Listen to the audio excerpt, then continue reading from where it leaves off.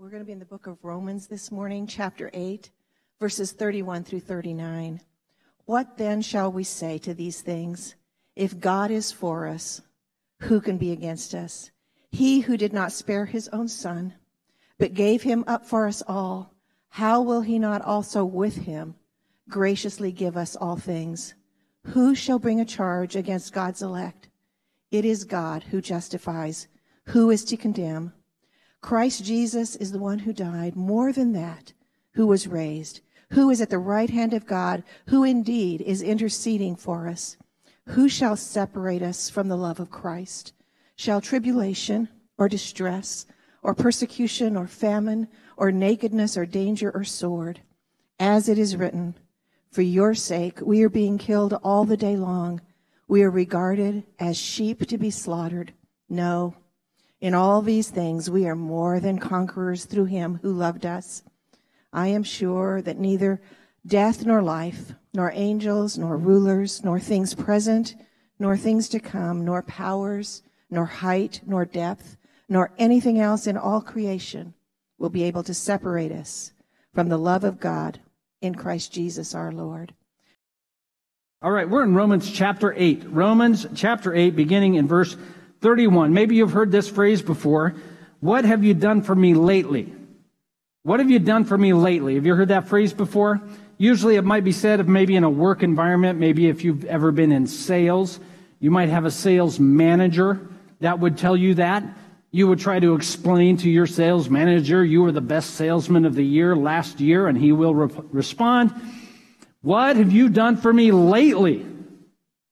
Because last year's sales don't pay this year's bills. So let's get after it. What have you done for me lately? Or if you play sports, you might have a coach like that. You say, Coach, I scored all our touchdowns last week. I'm the all-star. I'm the best player on the team. And the coach will say, last year's touchdowns don't win today's game. So what have you done for me lately? Let's get after it. And so it's a phrase that we use where we say, you know what, sure, things had their benefit, but what I really want to know is how does something have its benefit for me today? So the title of our message today is this. It may sound cynical, but I hope you understand it's not. What has God done lately? What has God done lately? Maybe you might think about it this way, and if you don't, that's okay. But if you do, then you're in good company. Or you might consider me bad company. I don't know. Well, yeah, Jesus died on the cross, and yeah, Jesus rose from the dead, and yeah, he walked on water and did miracles and fed 5,000, and he's coming again. Yeah, that's all fantastic. But what has he done for me today? What has he done for me lately? Oh, I mean, those things are all fantastic, and I can read about them, and we're going to have Easter and celebrate it, and that's great. But you know what I got tomorrow? It's called Monday, and it's already got problems stacked up beyond what I want to deal with. So God, what have you done for me lately? And we want to look at this question and think about exactly how the Bible tells us. So I'm going to give you my outline in case you want to go to sleep. So I'll tell you what the point is, and that way you say, oh, I got that down. Here it is. What has God done lately? First thing, God is for us. What has God done lately? God is for us. What has God done lately? God loves us. I want to show you how these things work. We're going to start, though, in Psalm 44. Pat read Romans 8. And Psalm 44 is quoted in Romans 8. I'm going to quote from the psalm that is used in Romans 8, but not the part that's quoted in Romans 8 to begin with. So I'm looking at Psalm 44, verses 23 through 26. And it's up on the screen. If you want to follow along, you can flip to it in Psalm 44, verse 23. Awake! Why are you sleeping, O Lord? Rouse yourself. Do not reject us forever. Why do you hide your face? Why do you forget our affliction and oppression? Our soul is bowed down to the dust. Our belly clings to the ground. Rise up, come to our help, redeem us for the sake of your steadfast love. It's a fantastic song because we've all had this experience. Where is God? I love it. He's actually praying to God. That doesn't seem impolite. God, wake up. No, seriously, bro. Wake up. I need your help. I don't need your help next week. I don't need your help tomorrow. I need your help right now. Wake up. Where are you? Don't reject us forever. This is a prayer that at first seems sacrilegious. It would seem sacrilegious if it wasn't in the Bible, so if it's in the Bible, it can't be. And you have the psalmist praying out a prayer that if we haven't said it out loud, we have at least felt it. Where is God? Sure, he parted the Red Sea, the psalmist might say. Sure, he helped the Israelites in the wilderness with manna. Sure, he helped them defeat Jericho. Sure, he helped us conquer all of our enemies. But you know what? That's all great. That's great for history class and Sunday school. Where is God today? Wake up, oh God. Here's what we want to discover back over in Romans chapter 8, verse 31 is this. When all else is opposed to us, God continues in this present moment to be for us.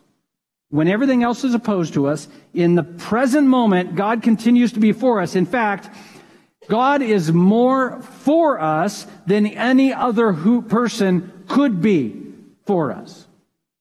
God is for us more than any other who might be for us. Let me read again verses 31 and 32. God is for us. What then shall we say to these things? If God is for us, who can be against us? He who did not spare his own son, but gave him up for us all, how will he not also with him graciously give us all things? So, first of all, a question he asked, simple question. If God is for us, who can be against us? The question is this. If God's on our team, what team can beat us? There isn't one. If God is for us, no one could be against us. I mean, they could say they're against us, but it wouldn't matter because God is for us. So the first thing we should understand from the scripture is we want God to be for us. Because if God is for us, no one could possibly stand against us. The question then is God for me? For that answer, we're going to start in Genesis 22, verse 6. Genesis 22, verse 6. A little story going on here in Genesis chapter 22. God has come to Abraham. You know Abraham? Many sons had Father Abraham.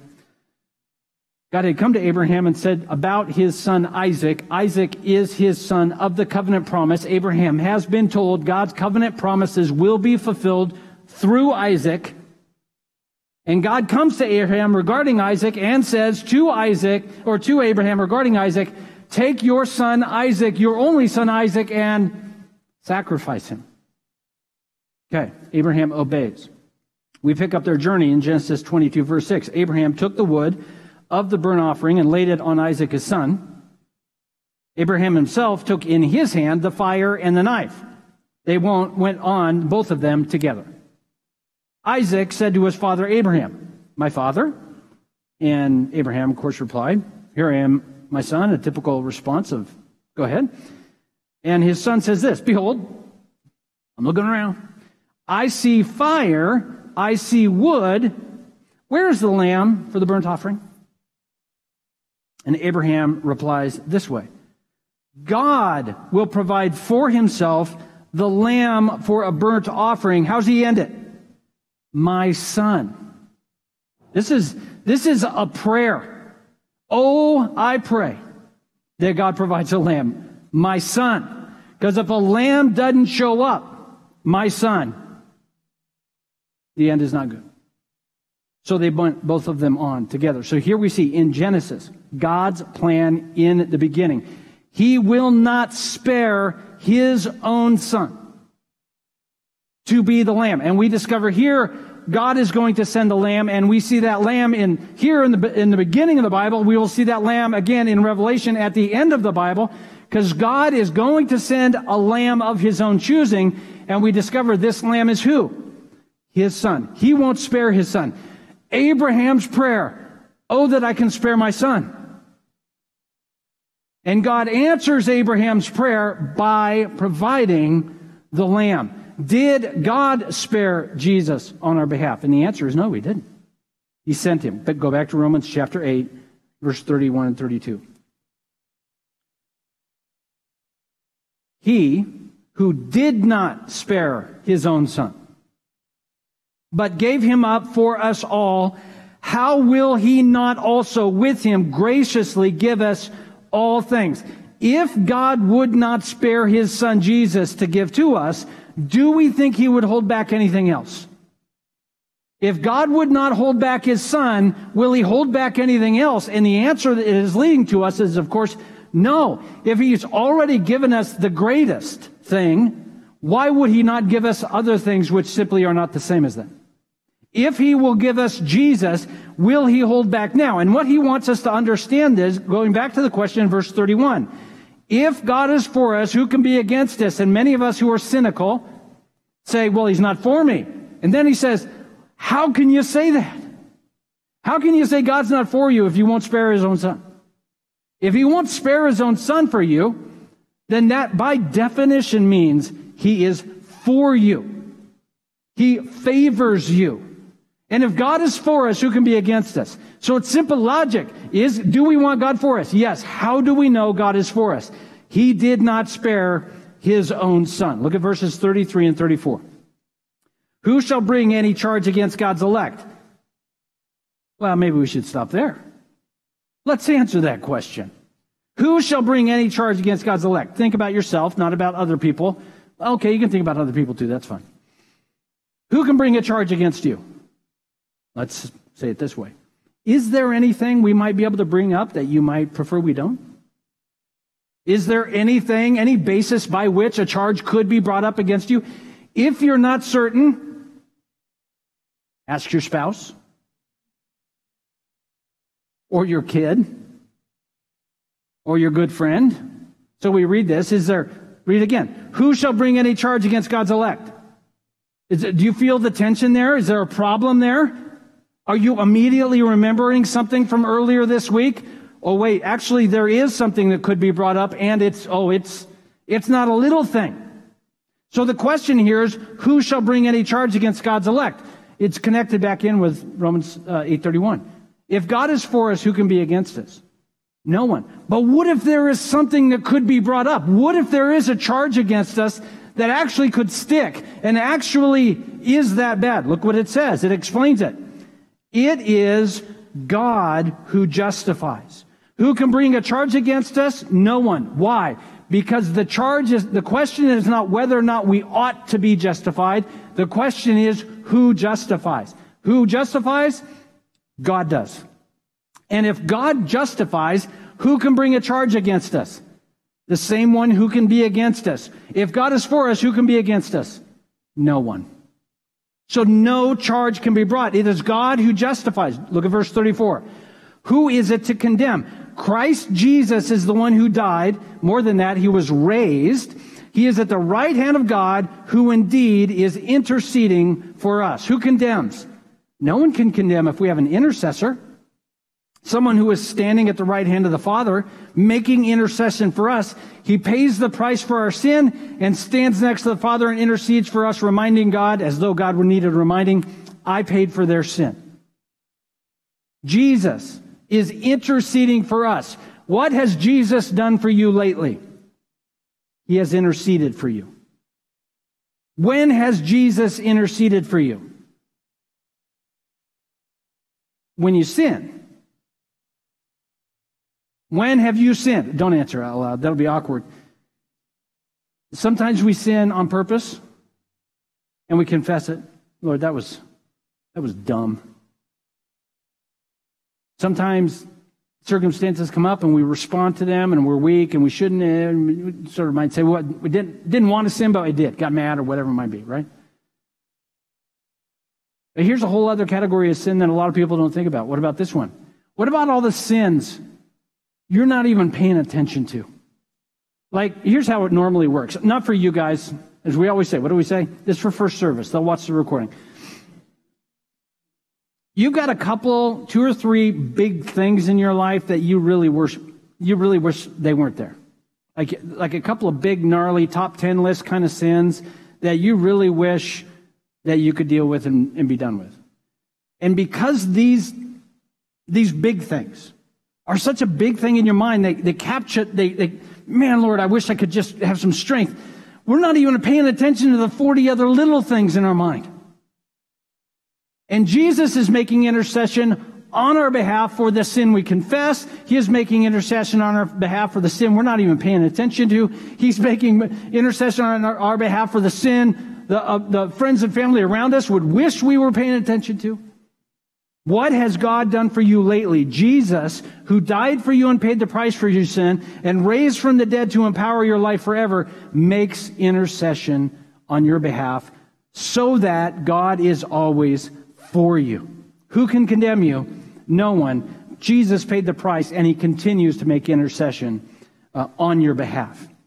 The gospel is the message, simply put, is this: that God really is this good and this kind, that he really does send his Son to die for us while we are still sinners, that God really is this kind and this generous, that we are sinners saved by grace through faith alone, not because we deserve it, not because we will deserve it someday, not because we have great potential, but just because God is this kind and this gracious, that he would favor us by not sparing his own Son, and he would make sure everything is handled on our behalf, in our fits and starts, in our trips and our hiccups, that we one day will be glorified with him because of the intercession of his Son, Christ. He will work in our lives over and over until glory. God favors us.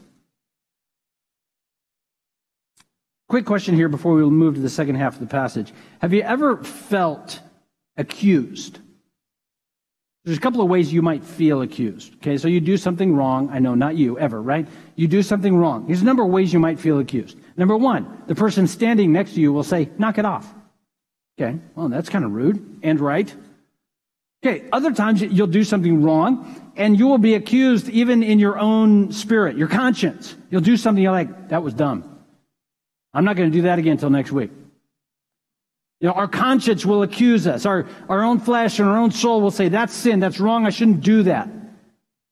Right? And then there's another kind of accusation we know that comes from the enemy, Satan. And he comes to us and says this: I see what you did there. In fact, his accusation works both ends. What he does is he tries to show us how delightful sin is. We then listen to him and then participate in sin. He never left. He stands right there and says, you're terrible. In fact, the accusation might go in your mind, I don't think somebody who is a Christian would ever do that.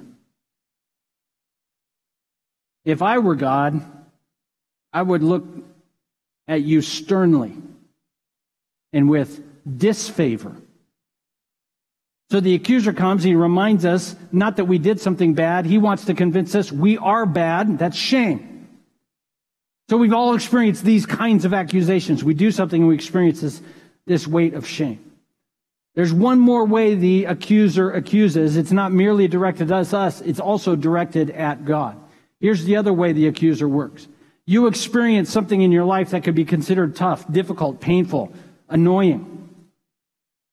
And the accuser comes to you and says something like this regarding God. How could God possibly be kind if he put this in your life? Have you ever heard that one? It's just an accusation. Now he's not accusing you. He'll pick that up later. Now it's, I don't think God is as kind as you think he is. I think you're reading your Bible wrong. You need to go read some passages that remind you he's upset about something, where he's smiting someone.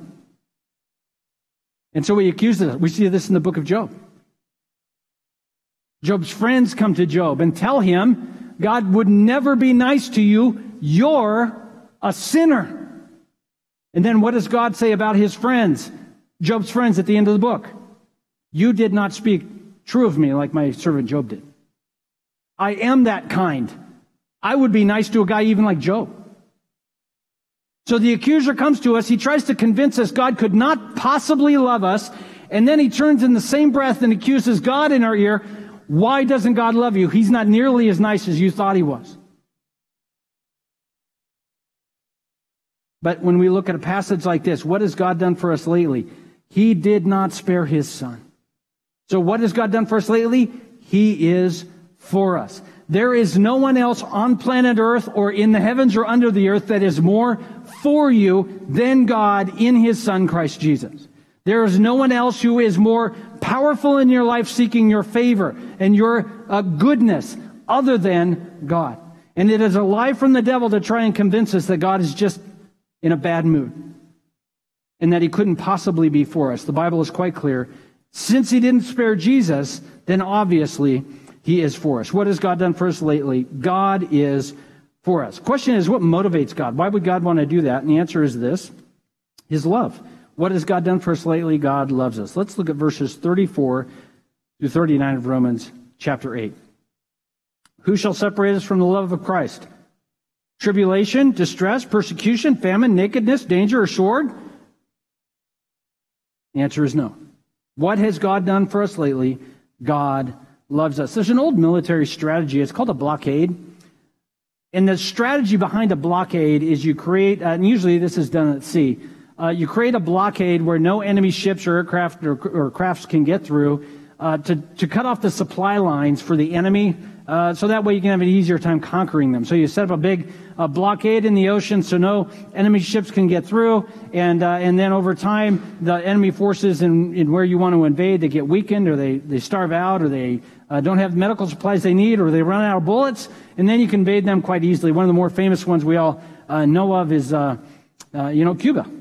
There's a blockade we set up around the island of Cuba. We can argue later about how effective it was. I was looking for nodding heads to see how old you were, because I wasn't there. I just want to be clear. I'm not that old. But the Cuban Missile Crisis, there was a blockade set up. So this is what happens. What the enemy tries to do in our life is set up a blockade. He tries to create in our minds a sense that God could not possibly express love toward me. Because the idea is if he can cut off our experience and understanding and trust in the love of God, it cuts off our supply. And what we want to be affirmed in here as we look at the word this morning is nothing can cut off the supply.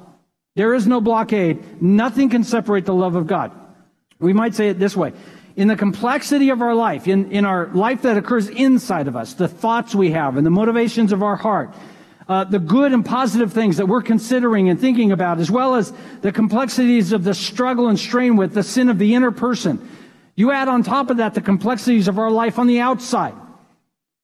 Things that are going well and successes we're experiencing, as well as failures we've experienced, as well as difficulties and sufferings that we're enduring. When we look at all of these things, what he wants us to understand is nothing can interrupt the love of God. Nothing can interrupt the love of God flowing toward us in Christ Jesus. Look at verses 35 and 36 again. Who shall separate us from the love of Christ?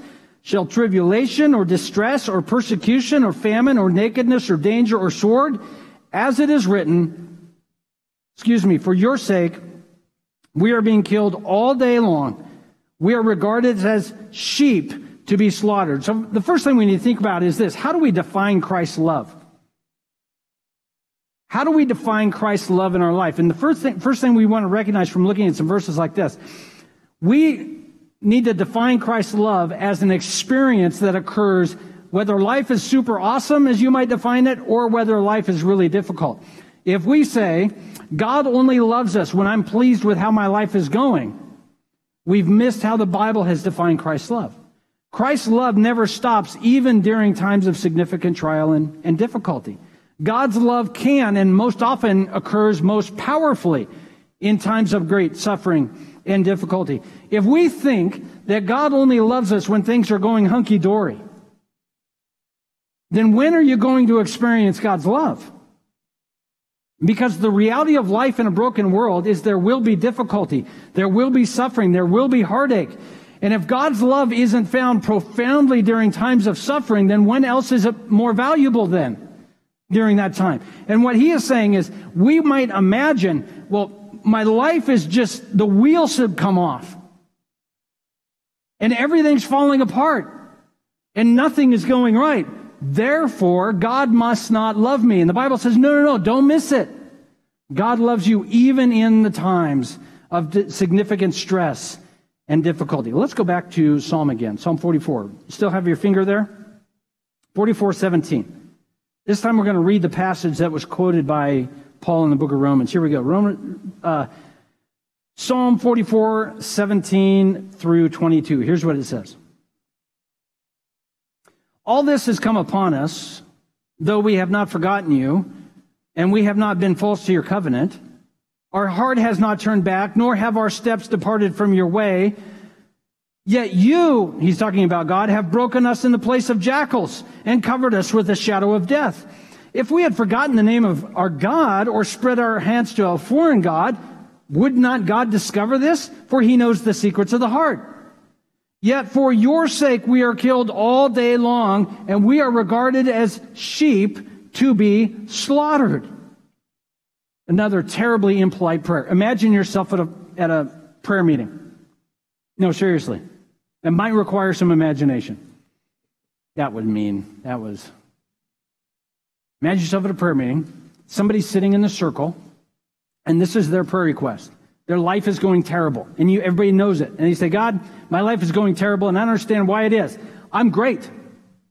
I'm fantastic. Do my devotions every day. I pray to you all the time. I don't sin like the guy 2 seats down from me. I never worship idols. In spite of the fact, God, that I mind my P's and Q's, I keep my nose clean, I don't sin in bad ways, and I'm faithful to you. In spite of all that, you've decided to make my life a wreck. Does that sound like an appropriate prayer at a prayer meeting? No. Does it sound like an appropriate prayer at home? No. That's why I love the Psalms. It's full of inappropriate prayers. Because sometimes we think we have to be so polite.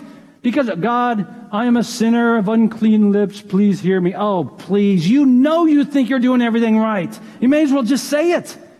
God, I'm trying to do my best here. I'm trying to live for you here, bro, and you're killing me up here. I mean, that's what the prayer is. And look what he says.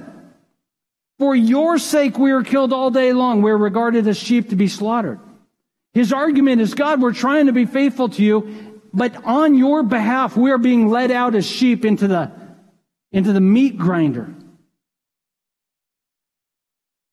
How is it possible that we could find Christ's love when he is working in our life through suffering? And the answer is this: the power of the resurrection.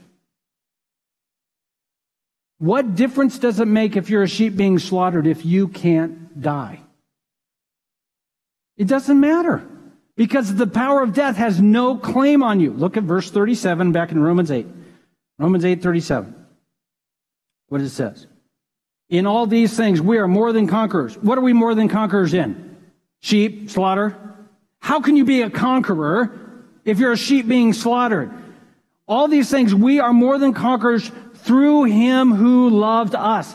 Jesus loved us enough that by faith we can be found in him. And if we are in Christ, that means our sins are forgiven, and one day we will be raised with him forever. What does that mean? We are counted as righteous as Christ, and we will live as long as Christ. So somebody comes to you and says, I'm going to kill you. And how do we respond biblically?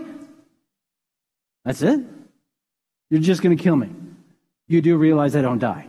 I mean, you can do whatever you want to this body, and certainly there might be some pain involved. However, I actually experience victory when you kill me. And you say, well, that seems really depressing. Well, for all of Christian history, it's been the shout of victory. When we have watched year after year as our fellow brothers and sisters have gone exactly as this verse describes, as sheep to be slaughtered. One of the techniques, this is in a book called Tortured for Christ, one of the techniques of persecutors has often been isolation. What they will do is they would kidnap pastors, take them into isolation, they would kill them, and they would tell them, no one will know you died, no one will know you were buried, you will not be a martyr, you will not be honored, you will not inspire anybody by your death. The idea was to make sure this person understood their death was completely meaningless. There will not be an inspiring made-for-TV movie on your life. And hundreds, if not thousands, of fellow believers died in exactly that way. And why is that okay? We are more than conquerors. My death can be meaningless, useless, doesn't matter. No one can know about it. If I am in Christ, I am what in that moment? I'm a conqueror. And in that we experience the love of Christ, that in Christ we know we are forgiven, and in Christ we know our life continues forever. So we have to redefine victory. Since death is losing, we can't lose because we can't die in Jesus Christ. The resurrection is our victory. What has God done for us lately? He has loved us enough to give us righteousness and life in Christ forever. Okay, the enemy can't kill us. But we're still in a fight. Let me end with this. I know that's what everybody looks forward to here. Let me end with this. And there was great rejoicing. Here we go. We're not home yet. And let me remind you, we're not home yet. Ephesians 6:10. What has God done for us lately? He's given us his love through righteousness and life with Christ forever. But we're not home yet. And so how do we need to look at this life? Ephesians 6:10-13. Finally, be strong in the Lord and in the strength of his might. Put on the whole armor of God, that you may be able to stand against the schemes of the devil. We do not wrestle against flesh and blood, but against the rulers, against authorities, against the cosmic powers over this present age, against the spiritual forces of evil in the heavenly places. Therefore, take up the whole armor of God, that you may be able to withstand the evil day, and having done all, to stand firm. If you're not in heaven yet, you need to stand firm. King Ahab in the Old Testament, one of my favorite Old Testament quotes comes from one of the worst guys in the Old Testament, and he says this, look it up, it's fantastic. One who puts on his armor should not boast like one who takes it off. The time for boasting is when you've had your victory. We're not home yet. Put your armor on, gird your loins, we stand against the enemy, and we're in a fight. We're not home yet. And right now we stand not against flesh and blood, but we stand against the spiritual forces in heavenly places. They are bigger than us, so we had better hope we have somebody who is for us that is bigger than them. Do we? Yes, Jesus Christ. It gets worse before it gets better. Look at 2 Corinthians chapter 11, verse 24. Paul describing the victorious Christian life. Are you ready? 5 times I received at the hands of the Jews the 40 lashes, lest one. That's 39. 3 times I was beaten with rods. Once I was stoned. Not the Oregon kind of stoned. 3 times I was shipwrecked. Dude, take a train. A night and a day I was adrift in the open sea, on frequent journeys, in danger from rivers, dangers from robbers, dangers from my own people, dangers from Gentiles, that's us, dangers from the city, dangers in the wilderness, dangers at sea, dangers from false brothers, that's some of us. Oh, now it's getting real. In toil, in hardship, sleepless nights, hunger, thirst, without food. Well, that's hunger again. In cold, exposure.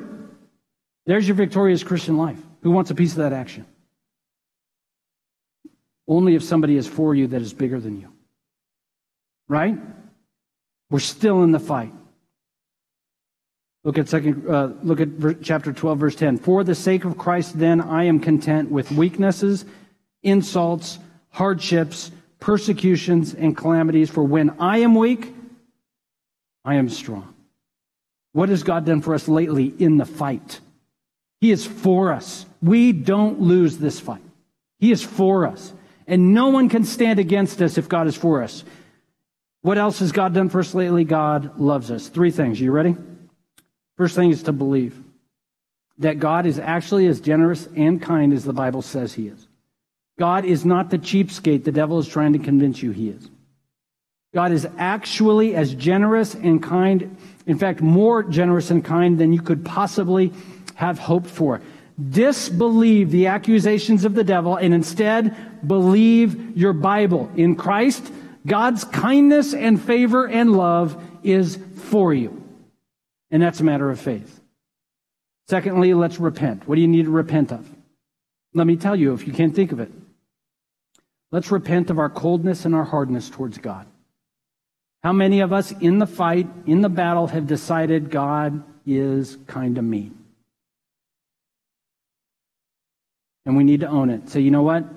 I have just decided that he's mean because he won't acknowledge that I'm God. The issue is I need to acknowledge he is God and his ways are good. So we need to take some time and repent. Say, God, in my disbelief and my rebellion, my heart has grown hard and cold because I thought you were mean. But the answer is you are for me and you love me. Finally, this. Since we have victory, since we know death cannot win, since we know we have God's favor and love, how then should we live? What does it mean to say no to sin because God already favors us? What does it mean to say no to selfishness, instead express selfless love to others because God favors us? What does it mean in your life to acknowledge your pride and arrogance and instead wrestle with humility and humiliation because God is for us? What has God done for me lately? What has God done for you lately? He is for us and he loves us.